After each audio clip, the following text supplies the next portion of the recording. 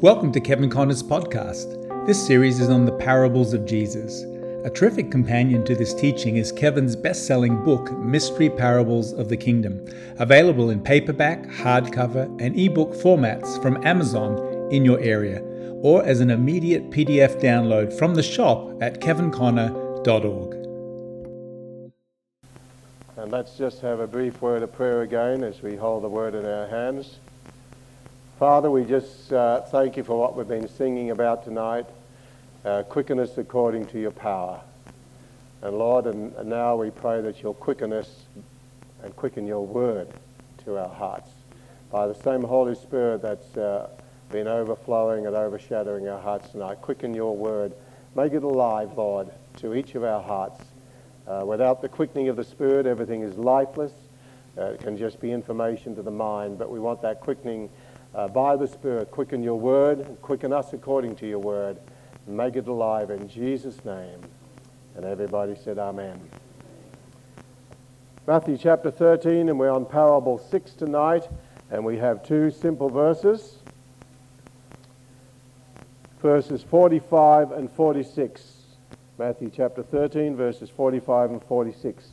Again, the kingdom of heaven is like unto a merchant man seeking goodly pearls, who, when he had found one pearl of great price, went and sold all that he had and bought it. Very simple but very beautiful parable. Now, just by way of introduction here, you'll notice that this parable is only mentioned in the Gospel of Matthew.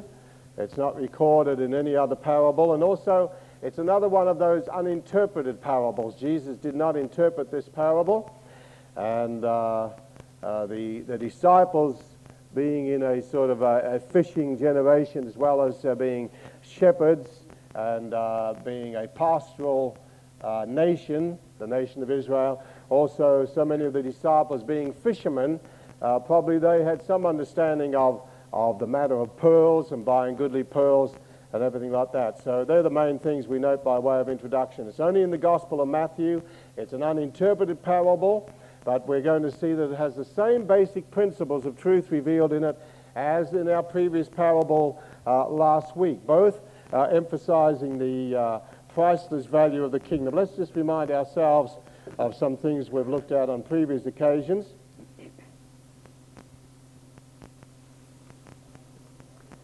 All right, so we notice when we use the illustration of the golden lampstand that the shaft represented the first parable, and as Jesus said, according to Mark's account, if we don't understand the first parable, how will we understand the other parables? Because we notice there's repetitions of certain things in each of the parables. Then parable 2 and 7, so parable 1 teaches the word of the beginning of the kingdom.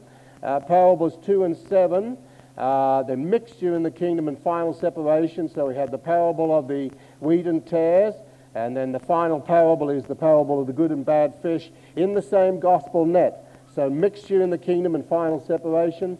Parables 3 and 4, that was the parable of the leaven hidden in the meal, and then the parable of the mustard seed. Both those parables taught the same basic truth. One taught the external growth and of the kingdom, and the other taught the internal corruption of the kingdom. And then parables 5 and 6, what we've been looking at last week and this week, the two branches are the same now. We're looking at the priceless value and the cost of the kingdom. So last week we looked at the parable of the treasure hid in the field and the price that was paid to buy that. And tonight we're looking at the parable of the pearl of great price and the price that was paid to buy a goodly pearl after seeking for goodly pearls. All right, now let's just follow the same format that we've been looking at each week, and just put on the overhead the parts of the parable that need to be interpreted.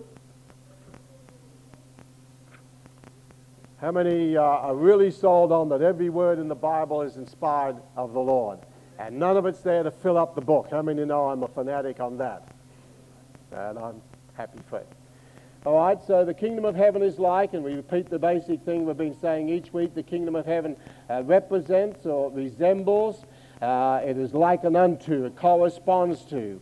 All right, unto a merchant man. Number 3, seeking goodly pearls. Number 4, who, when he had found one pearl. Number 5, of great price. Number 6, went and sold all he had and number 7, bought it. Now you'll notice the main ingredients of the parable, parts of the jigsaw puzzle that need to be interpreted: the merchant man, the goodly pearls, the one pearl, great price, selling all, and buying it. They're the major ingredients of the parable, or the parts of the jigsaw puzzle that we have here.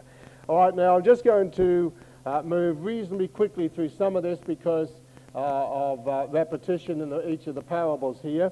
But I will remind you of what we said last week, that back in my younger days we used to sing a song, gospel song it was, and I forget the rest of the verses altogether, but it was like this: I found the pearl of greatest price, my heart doth sing for joy. And sing I must, for Christ I have, and what a price have I, so what a Christ have I, something like that.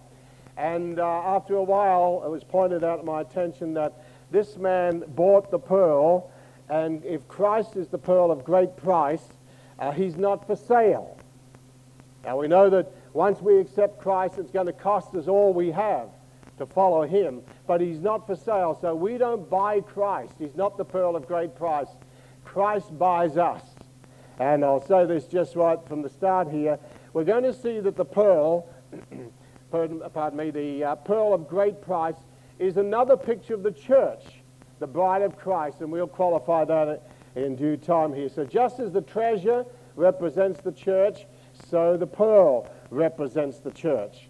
Now, another thing it's worthy to note in comparison here, in the last 2 parables, that's parable 6 that we're looking at tonight, and parable 7, these 2 parables, in contrast to the other 5, now we have 7 kingdom of heaven parables, you remember, 5 of them pertain to earth, but the last 2 pertain to the sea. Let's just turn over to Revelation chapter 10 just for a moment. Just sort of hit it and then run away from it. I always feel safe that way.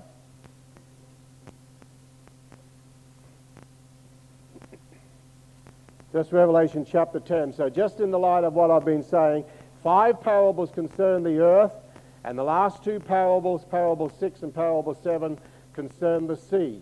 And in the scripture, the earth and the sea have symbolic significance. So Revelation chapter 10 gives us a little clue to that, verse 1 and verse 2. And I saw another mighty angel, or mighty messenger, come down from heaven, clothed with a cloud, and a rainbow was upon his head, and his face was as it were the sun, and his feet as pillars of fire. And he had in his hand a little book open, not sealed, a little book open, and he set his right foot on the sea, and his left foot on the earth. So a very significant act here. Lord Jesus Christ, I believe it is, without taking time to prove that, descends from heaven with a little open book, and he puts his right foot on the sea, where the good and the bad fish are, where the goodly pearls are found, and he puts his left foot on the earth, and all the other parables that concern the earth. So how many are glad that when he puts his foot on the sea and on the earth, everything's under his feet? Everything is under his feet. That's the whole point there. So the earth and the sea have symbolic significance in the scripture. All right, let's move on here. Okay, number 2, I think we all should know this by now. The merchant man is who? Everybody say it with me. It's the Lord Jesus Christ.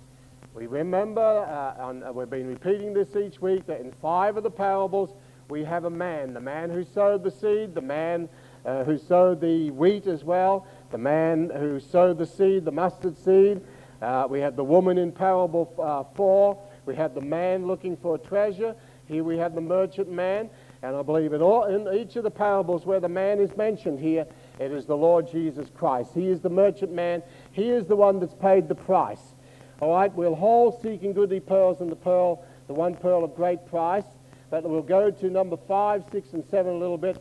And it's interesting again that the same Greek word is used here in number 7 where he bought it. It's the same Greek word is used for the treasure, agarazo or agarazo or something like that. And it means to buy out of the marketplace. So the treasure was bought out of the marketplace by a redeemer, And here the pearl is bought out of the marketplace by a redeemer. He paid the price. As the old hymn says, there was no other good enough to pay the price of sin. He only could unlock the gate of heaven and let us in. Jesus paid the price. We are bought with a price, a great price. How many are glad for that? We couldn't buy ourselves. He paid the price. As I said, there was no other good enough to pay the price of sin. He only could unlock the gate of heaven and let us in. So he has paid the price. So I believe, same as in the treasure, the Lord Jesus Christ is the merchant man. He paid the great price. It cost him everything he had. He sold all he had. It cost him everything. And he bought it or he redeemed it. He paid the price. That's the picture that we have here. We are bought with a price. Why don't you put down 1 Corinthians chapter 6 on the section of the price here. And number 5 and number 6. The great price, he went and sold all he had. So it cost him his all at Calvary. The price paid for us, the same as the treasure in the field. It cost him all he had. Great price at Calvary, the price of blood atonement. 1 Corinthians chapter 6 and verses 19 and 20. 1 Corinthians 6, verses 19 and 20. We are bought with a price, and Jesus bought the church. The church didn't buy him. He bought the church. The church did not buy Christ. And also 1 Peter chapter 1. This is on the price. 1 Peter chapter 1, verses 18 to 20. 1 Peter chapter 1, verses 18 through to 20. All right, now what we want to look at here, and I want to put these things on the overhead. We want to look at the whole thought of the pearl. And what I want to say now, I have in my own notes on this. Let's see. Yes, about 20 points concerning pearls. I'm going to give you 16 of the what I feel are the major ones. And I didn't get this out of the Bible, okay? I went to the pearl experts, and when I was in Japan and bought my wife a necklace of pearls, Mikimoto pearls, and we watched the pearl divers there, I picked up some information and studied just out of some dictionaries and all that type of thing. Some very interesting things of the pearl. So what I'm going to say to you, most of it's not in the Bible. Okay, is that all right? Some things I'm going to say are in the Bible. The applications I'm going to give are in the Bible. But the Bible doesn't tell you all about pearls. How many of you know that? It refers to them and it leaves you to find out about the pearl. Okay, so I'd like to encourage you to take down these things and just take them down one by one. Don't run ahead of me and sort of put them all down and think, oh, well, I've got that, because you won't have. Okay, so let's take them one at a time. So 16 very interesting points about the pearl, and then bring it to what I believe this parable is about. Okay, so what I've got here is spiritual lessons from the pearl. Spiritual lessons from the pearl. All right, I've gone through a study on the natural pearl, and as looking at the natural pearl, I've gone to the books on this and just drawn some spiritual lessons from it, because, as I said, the disciples didn't ask for the interpretation of this parable. They must have been familiar enough with the value of the pearl, even if they didn't have all the scientific information that we have on it. They must have known enough not even to ask Jesus for the interpretation. Okay, so I trust what I work through here will be a blessing to you, and that you'll be as excited about this parable as you have been about the others. Everybody said amen? All right, number one, the pearl represents, first of all, so the first lesson here is the pearl represents precious truths from God's Word. Now, I want you to go over to Matthew chapter 7 on this. In the New Testament, we have actually 3 references to pearls, 2 in Matthew's Gospel and 1 in the book of Revelation. And we'll be looking at the significance of that as we proceed through our word tonight. All right, Matthew chapter 7. And here we had the first and only reference to the pearl. Well, it's not the only one in Matthew, but the other Gospels don't mention it, but Matthew does. So Matthew chapter 7 and verse 6. Jesus says here, "Give not that which is holy unto the dogs, neither cast ye your pearls before swine, lest they trample them under their feet and turn again and rend you." Why don't you put in connection with that, even though it doesn't refer to the pearl itself, but the same truth is true. Proverbs chapter 11, you needn't turn to it. Put down in connection with that Proverbs 11 and verse 22. So remember what Jesus is saying here, give not that which is holy unto the dogs. Now, is he talking about four-legged dogs? Or is he talking about two-legged dogs? What epistle of Paul had a notice on the gate, beware of dogs? Anybody remember? The epistle to the Philippian church, Paul writes to them and says, beware of dogs. And he's not talking about four-legged dogs. He's talking about two-legged dogs who wear a dog collar. Very appropriate. That's why I back into my shirt. I don't walk into it.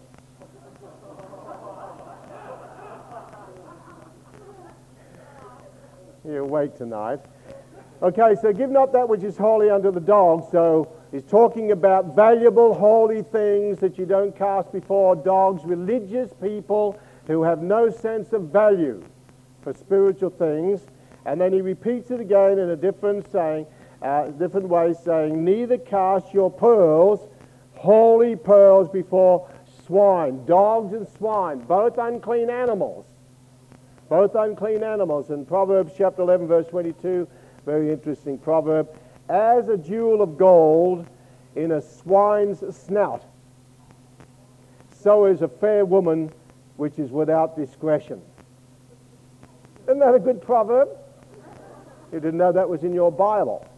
So can you see this hog hogging out this pig, and it's got a beautiful jewel of gold, and you think, dear, that is so out of place, a pig with a ring of gold in its snout, because we have them in our ears today for the men.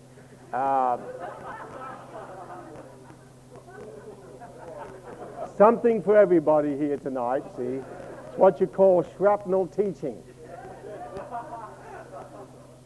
All right, so you think how out of place that is.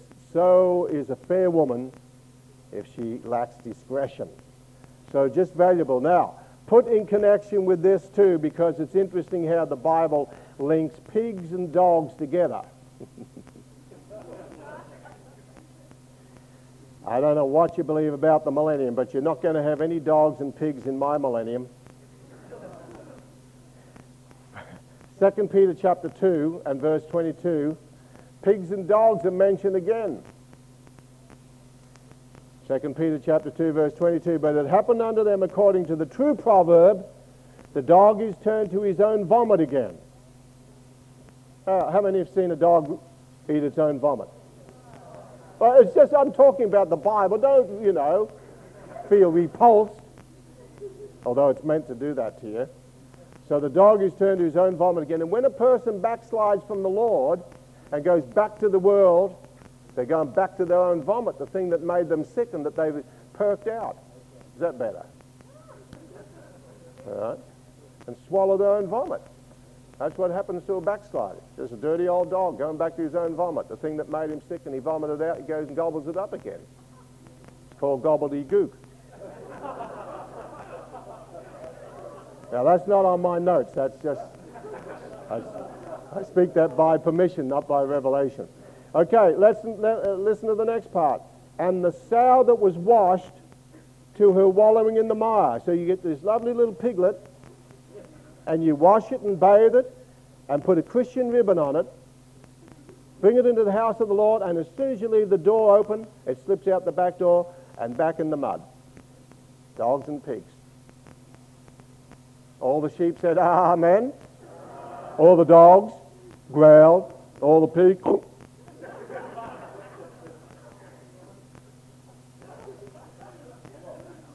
Anyway, as I'm saying, there won't be any dogs and pigs in my millennium. You can have them in yours.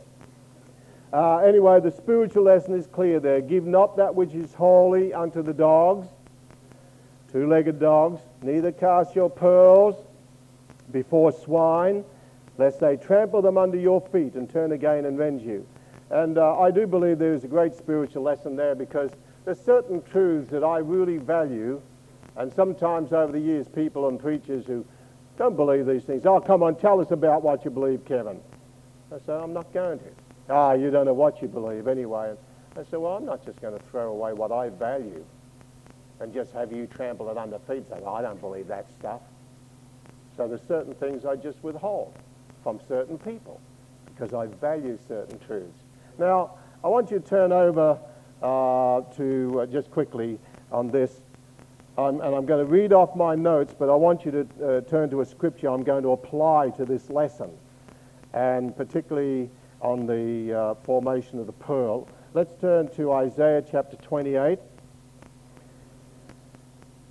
Now, I'm going to read off my notes and got this out of a book, so don't worry about that. The formation of the pearl, as we're going to see, and I need to say this right from the start, so the pearl represents precious truths from God's Word for a start.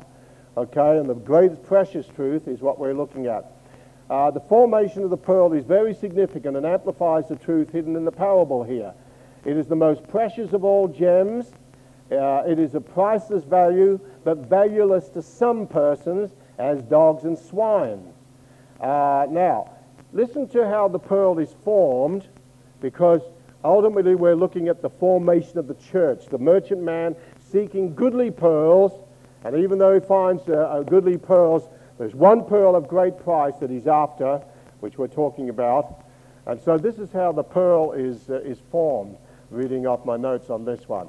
The pearl is built up layer upon layer by secretion, which flows out of the wound in the side of the shellfish. This wound is inflicted by a sharp point of a minute grain of sand which got lodged under the shell.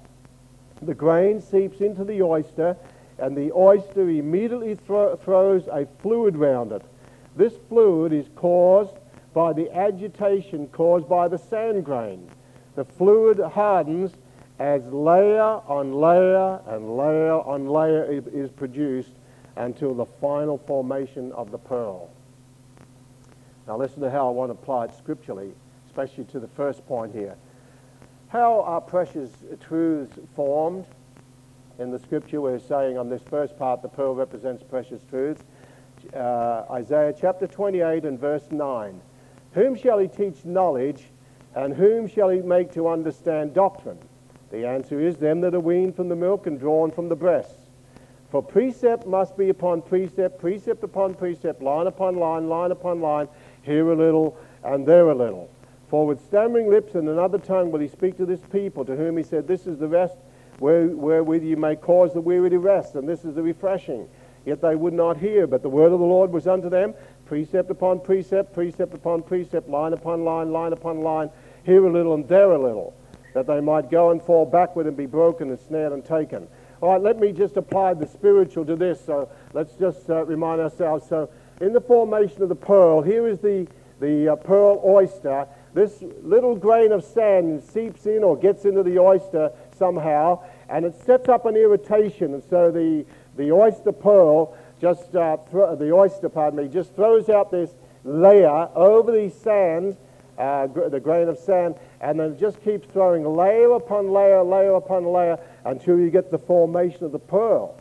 Well, when it comes to the truths of Scripture, as I've got on this first point here, the pearl represents precious truths of Scripture. How many know that there's a time when it's like the Spirit of God just puts a little Scripture into your heart? You're like the oyster, and it just puts something in your heart and sort of sets up an irritation here and starts you thinking, and then you start studying the Word, and just line upon line, line upon line, precept upon precept, here a little, there a little, Scripture after Scripture, Scripture after Scripture, just sort of forms there until you see, wow, listen to this pearl of truth.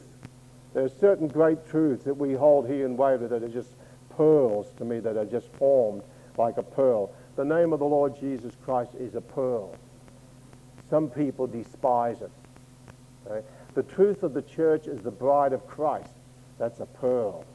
And it's built up Scripture after Scripture after Scripture after Scripture. The things we've been talking about in the parables of the kingdom, the whole kingdom revelation is a pearl of great price. And it's just formed layer upon layer, precept upon precept, line upon line, until you say that's pearl. And as I said, some of these things I don't share with people, and they say, oh, well, Kevin, you and stuff, oh, you in the name of God, you and this, you and you're speaking in tongues. Come on, let's hear you speaking in tongues. It's all of the devil anyway. Well, I just wouldn't even listen to them.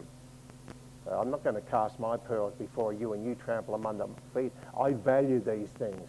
And they're too precious just to throw away to people who have a dog attitude and a piggy attitude. I value what the Lord's given me over the years. Can you say amen? All right, so much for that. We need to say that from the start. Okay, number 2, the pearl is the most valuable gem. And as I say the pearl, I want you to start thinking about the church now. So it's used in 2 ways. Truths of Scripture, and the formation of truths in Scripture is like the formation of a pearl. And valuable gems. The church is the most valuable gem. Let me just check on some of my notes on this and just touch on the high spots. Now, this is interesting just on this part. The pearl is the most valuable gem. It's a unique gem. Most gems are mineral. Listen to this. Most gems are mineral in that they are mined from beneath the earth. Pearls differ from other gems in that they come from the sea. This is a gem of the sea, not a gem of the earth. Okay, so it's a most valuable gem. It's formed in the sea. So most, like diamonds and other stones, precious stones, are formed in the earth through pressure. But this gem is different to any other gem. It's formed in the sea. It's a gem of the sea, not of the earth. All right, number 3, and this is a beautiful thought here in relation to the church. The pearl is formed through suffering. As I've just read in the formation of the pearl, the oyster does not expel it, but causes this offending grain to become an object of beauty. So this is the only gem, in fact, this is the only living gem that's formed through a living creature. Diamonds and other precious, valuable stones are not formed through suffering. They're formed through pressure. But this is formed through a living creature. So that's significant there. And so it's formed through suffering. And the church has been formed and is being formed through suffering.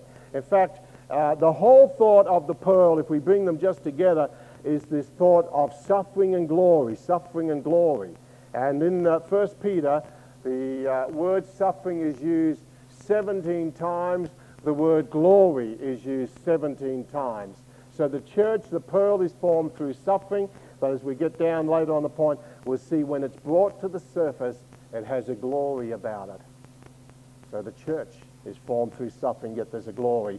First the suffering, then the glory. Number 4, the pearl is manifest through the death of a living creature. Let me just read off my note because I've sort of got it in my notes better than me just saying it here. The pearl is formed as a result of suffering, and the pearl has its beginning in the side of the oyster. So Eve came out of Adam's side, and the church comes out of Christ's wounded side. Out from his wounded side, they pierced his side, and forthwith came blood and water. When formed, it is the product of a living creature. Now, no other gem, diamonds or any other gems, this gem is so unique. It's the product of a living creature. It owes its very existence to another and is the product and born out of suffering. The only gem, the pearl is the only gem which owes its existence to suffering, life, and death of a living creature. Let me say that again. The pearl is the only gem which owes its existence to suffering and the life and death of a living creature. So the church owes her existence to the living one, to his suffering and to his life and death, but hallelujah, he's alive forevermore. All right, number 5, the pearl is formed in secret in the depths of the water. And so the church, and why don't you just turn over to a couple of scriptures on this. Isaiah chapter, I'll give you 2 scriptures and read one. Isaiah chapter 17, verses 12 and 13. Isaiah chapter 17, verse 12 and 13. And Isaiah 57 and verses 20 and 21. So the pearl is formed in secret in the depths of the water, in the sea. So Isaiah 17 verses 12 and 13, Isaiah 57 verses 20 and 21. Listen to what Isaiah 57, 20 and 21 says. But the wicked are like the troubled sea when it cannot rest, whose waters cast up mire and dirt. There is no peace, says my God, to the wicked. And both in Revelation and in Isaiah and Daniel, you'll see that the nations are like the restless rushing of the seas. Yet in the sea, in the depths of the sea, God is forming a pearl.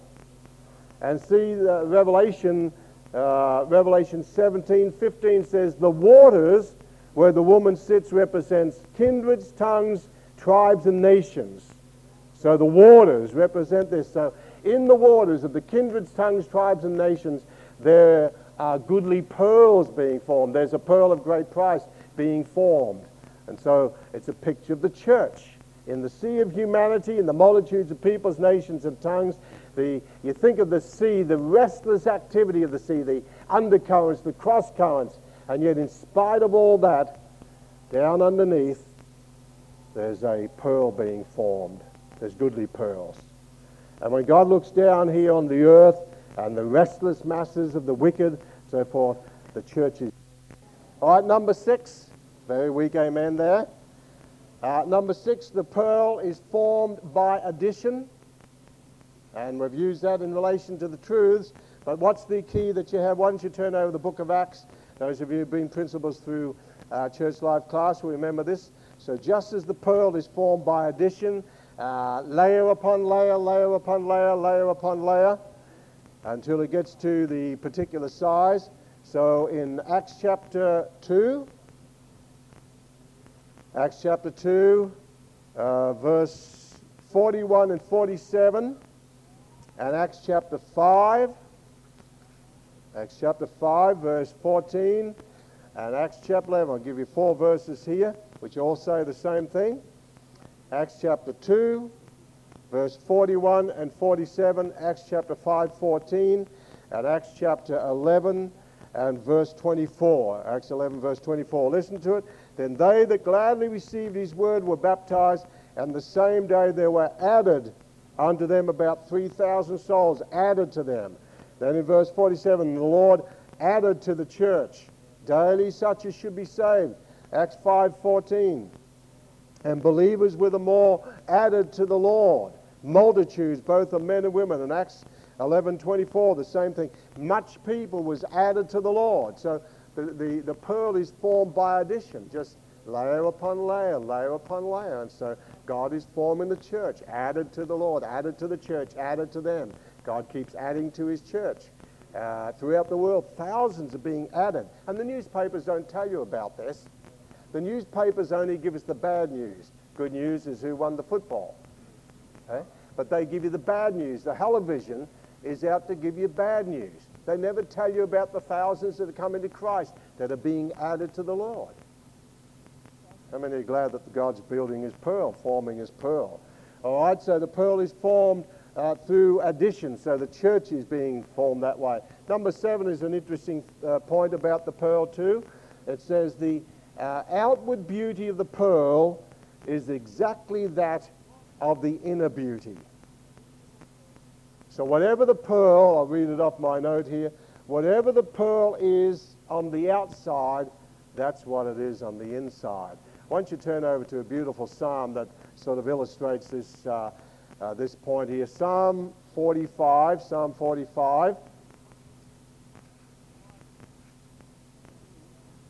This is talking about the bride of Christ, Psalm 45.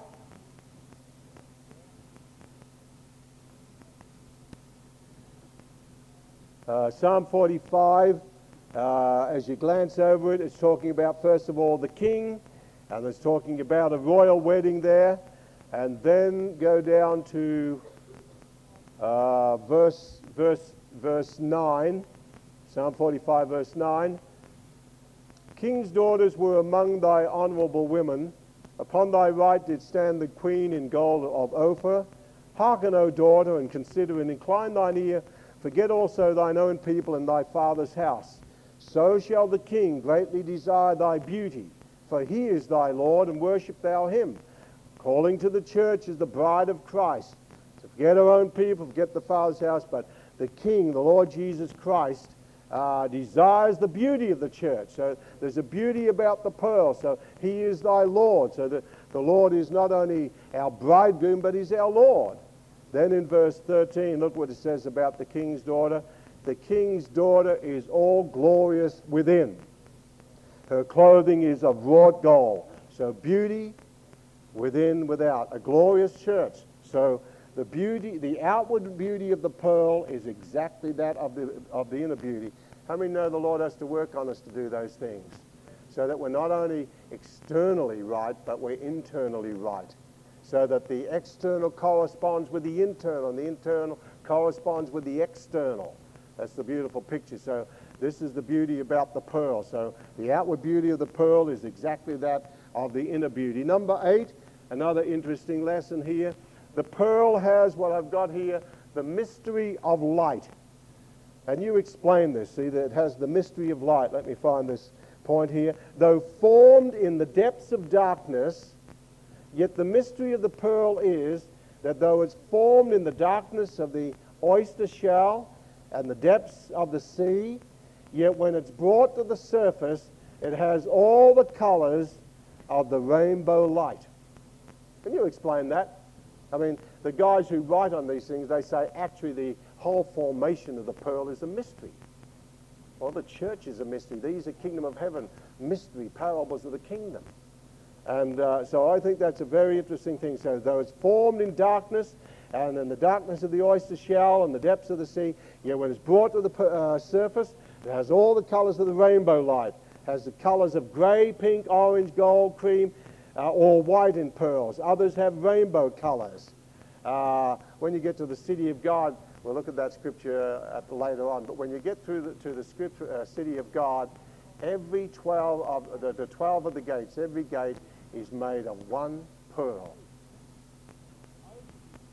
And all the colors of the rainbow are in the city of God. No one gets into that city without going through a gate of pearl. And all that's involved in the pearl, God knew anyway. He knew it before they wrote in the books. So mineral stones, listen to this, my notes here. Mineral stones or gems usually reflect light. Pearls absorb light as well as reflect it. How many are absorbing light? I am. See? Thy word is light. The entrance of thy word gives light. Okay? So that's an interesting thing to compare the pearl with other stones. So mineral stones or gems usually reflect light. Pearls absorb light as well as reflect it. Matthew 5:14, Jesus says, you are the light of the world. So the church is the light of the world, light in Christ. And here's the application of this.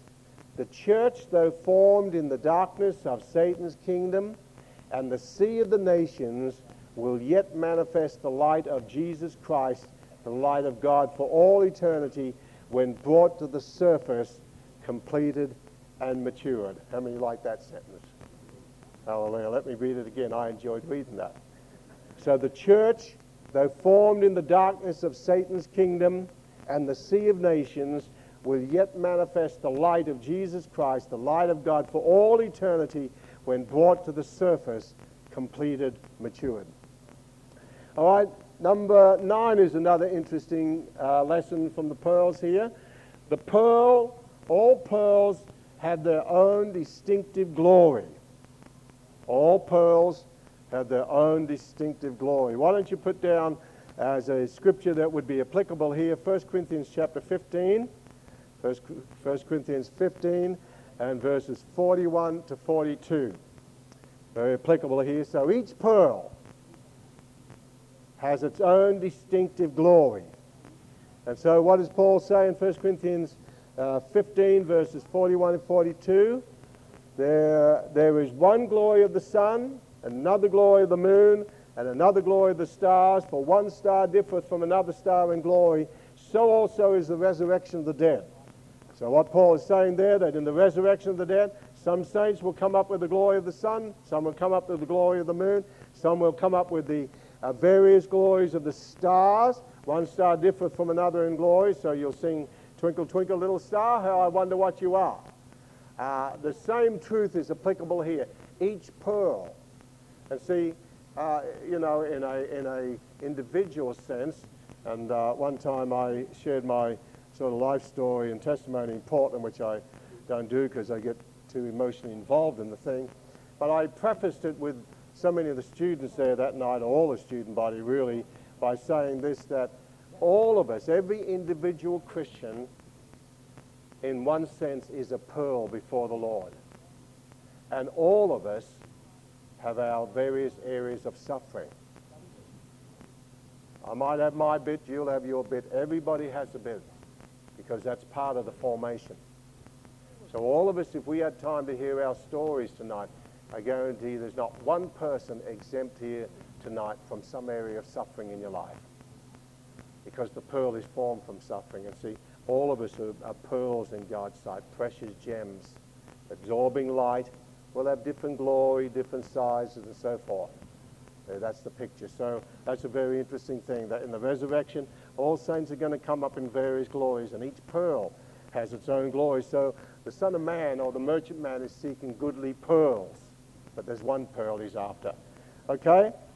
Number 10 is another interesting lesson here. Number 10 is an interesting lesson.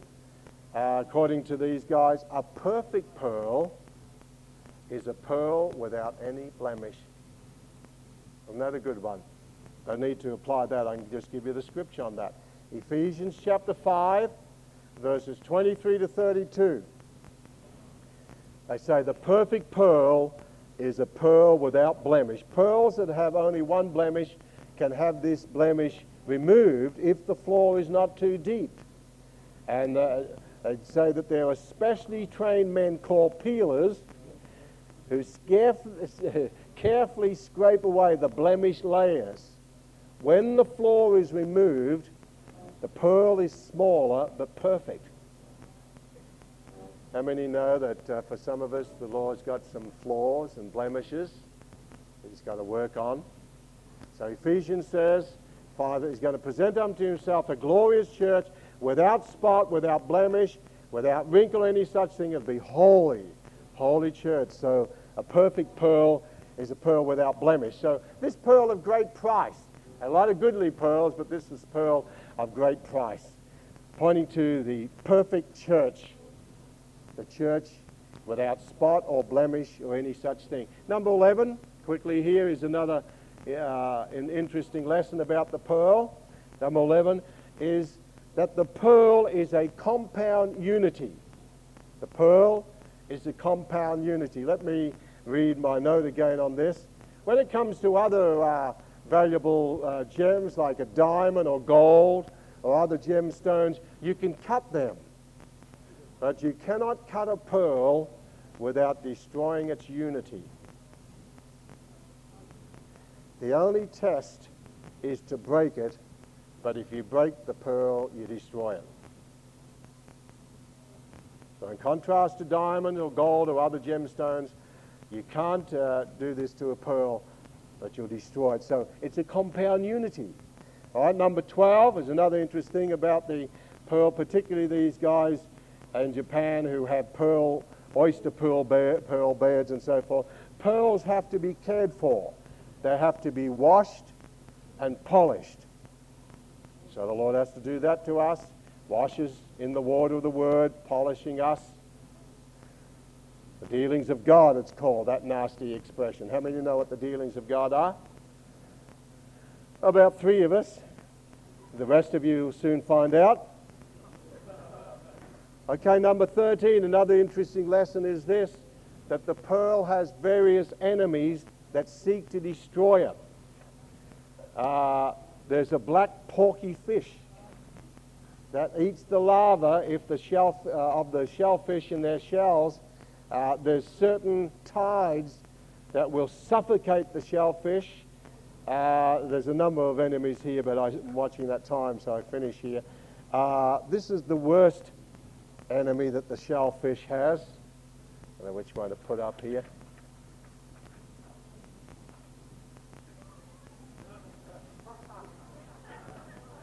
That's the worst enemy of the shellfish. Little octopus and he gets his little things in, and with all those suckers. How many of you know what a sucker is? Don't look at your wife or husband now, okay? This is the worst enemy of the shellfish. They get their long little things in and destroy the thing. And I've got a list of those suckers there. All right, see the children are out. Let's finish up here quickly. Okay, so the pearl has various sea enemies that destroy it, and so the church has. Number 14, I'll put these up here. Number 14, the pearl represents glory through suffering. I've already given you the picture here. Glory through suffering. No glory without the suffering. The prophet spoke of first the sufferings of Christ and the glory that should follow. So the pearl represents glory through suffering. Number 15 is what I believe, take it for what it's worth. The goodly pearls represent various companies of the people of God. I want you to turn over to Song of Solomon. I want two more scriptures here before we're through. Turn to Song of Solomon quickly. So goodly pearls. I want you to think also of the Old Testament saints. Song of Solomon.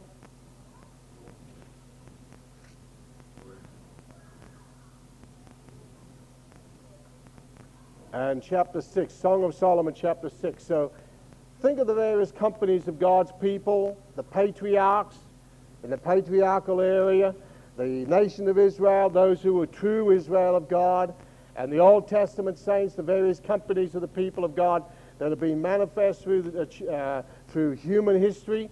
Goodly pearls, goodly companies of people that have all had their measure of suffering and yet been formed together as a company of the people of God. Listen to how Song of Solomon puts it in chapter 6 and verse 8. I haven't got time to explain what's in my mind on this, but verse 8 and 9. There are 80 queens and 80 concubines. I can't indulge in what I believe those represent. And virgins without number. So you've got queens, you've got concubines. You think what a concubine was in the Old Testament. Virgins without number. Wise virgins, foolish virgins. But listen about number 9, which I apply to this. The pearl of great price, the glorious church, the bride of Christ. My dove, my undefiled, is but one. She is the only one of a mother. She is the choice one of her that bare her. The undefiled, the only one, the choice one. Let's turn to Revelation chapter 21 as we close. Revelation chapter 21. So the kingdom of heaven is like unto a merchant man seeking goodly pearls, and he finds his pearl of great price, sells all he had, and bought it. Revelation chapter 21 is the last reference to pearls here, and verse 21. And it says, the 12 gates were 12 pearls. Every several gate was of one pearl. And the street of the city was pure gold, as it were, transparent glass. So I think it's a very significant thing that on the 12 gates we have the 12 names of the 12 tribes of spiritual Israel, not natural, unregenerated Israel, but natural, spiritual Israel.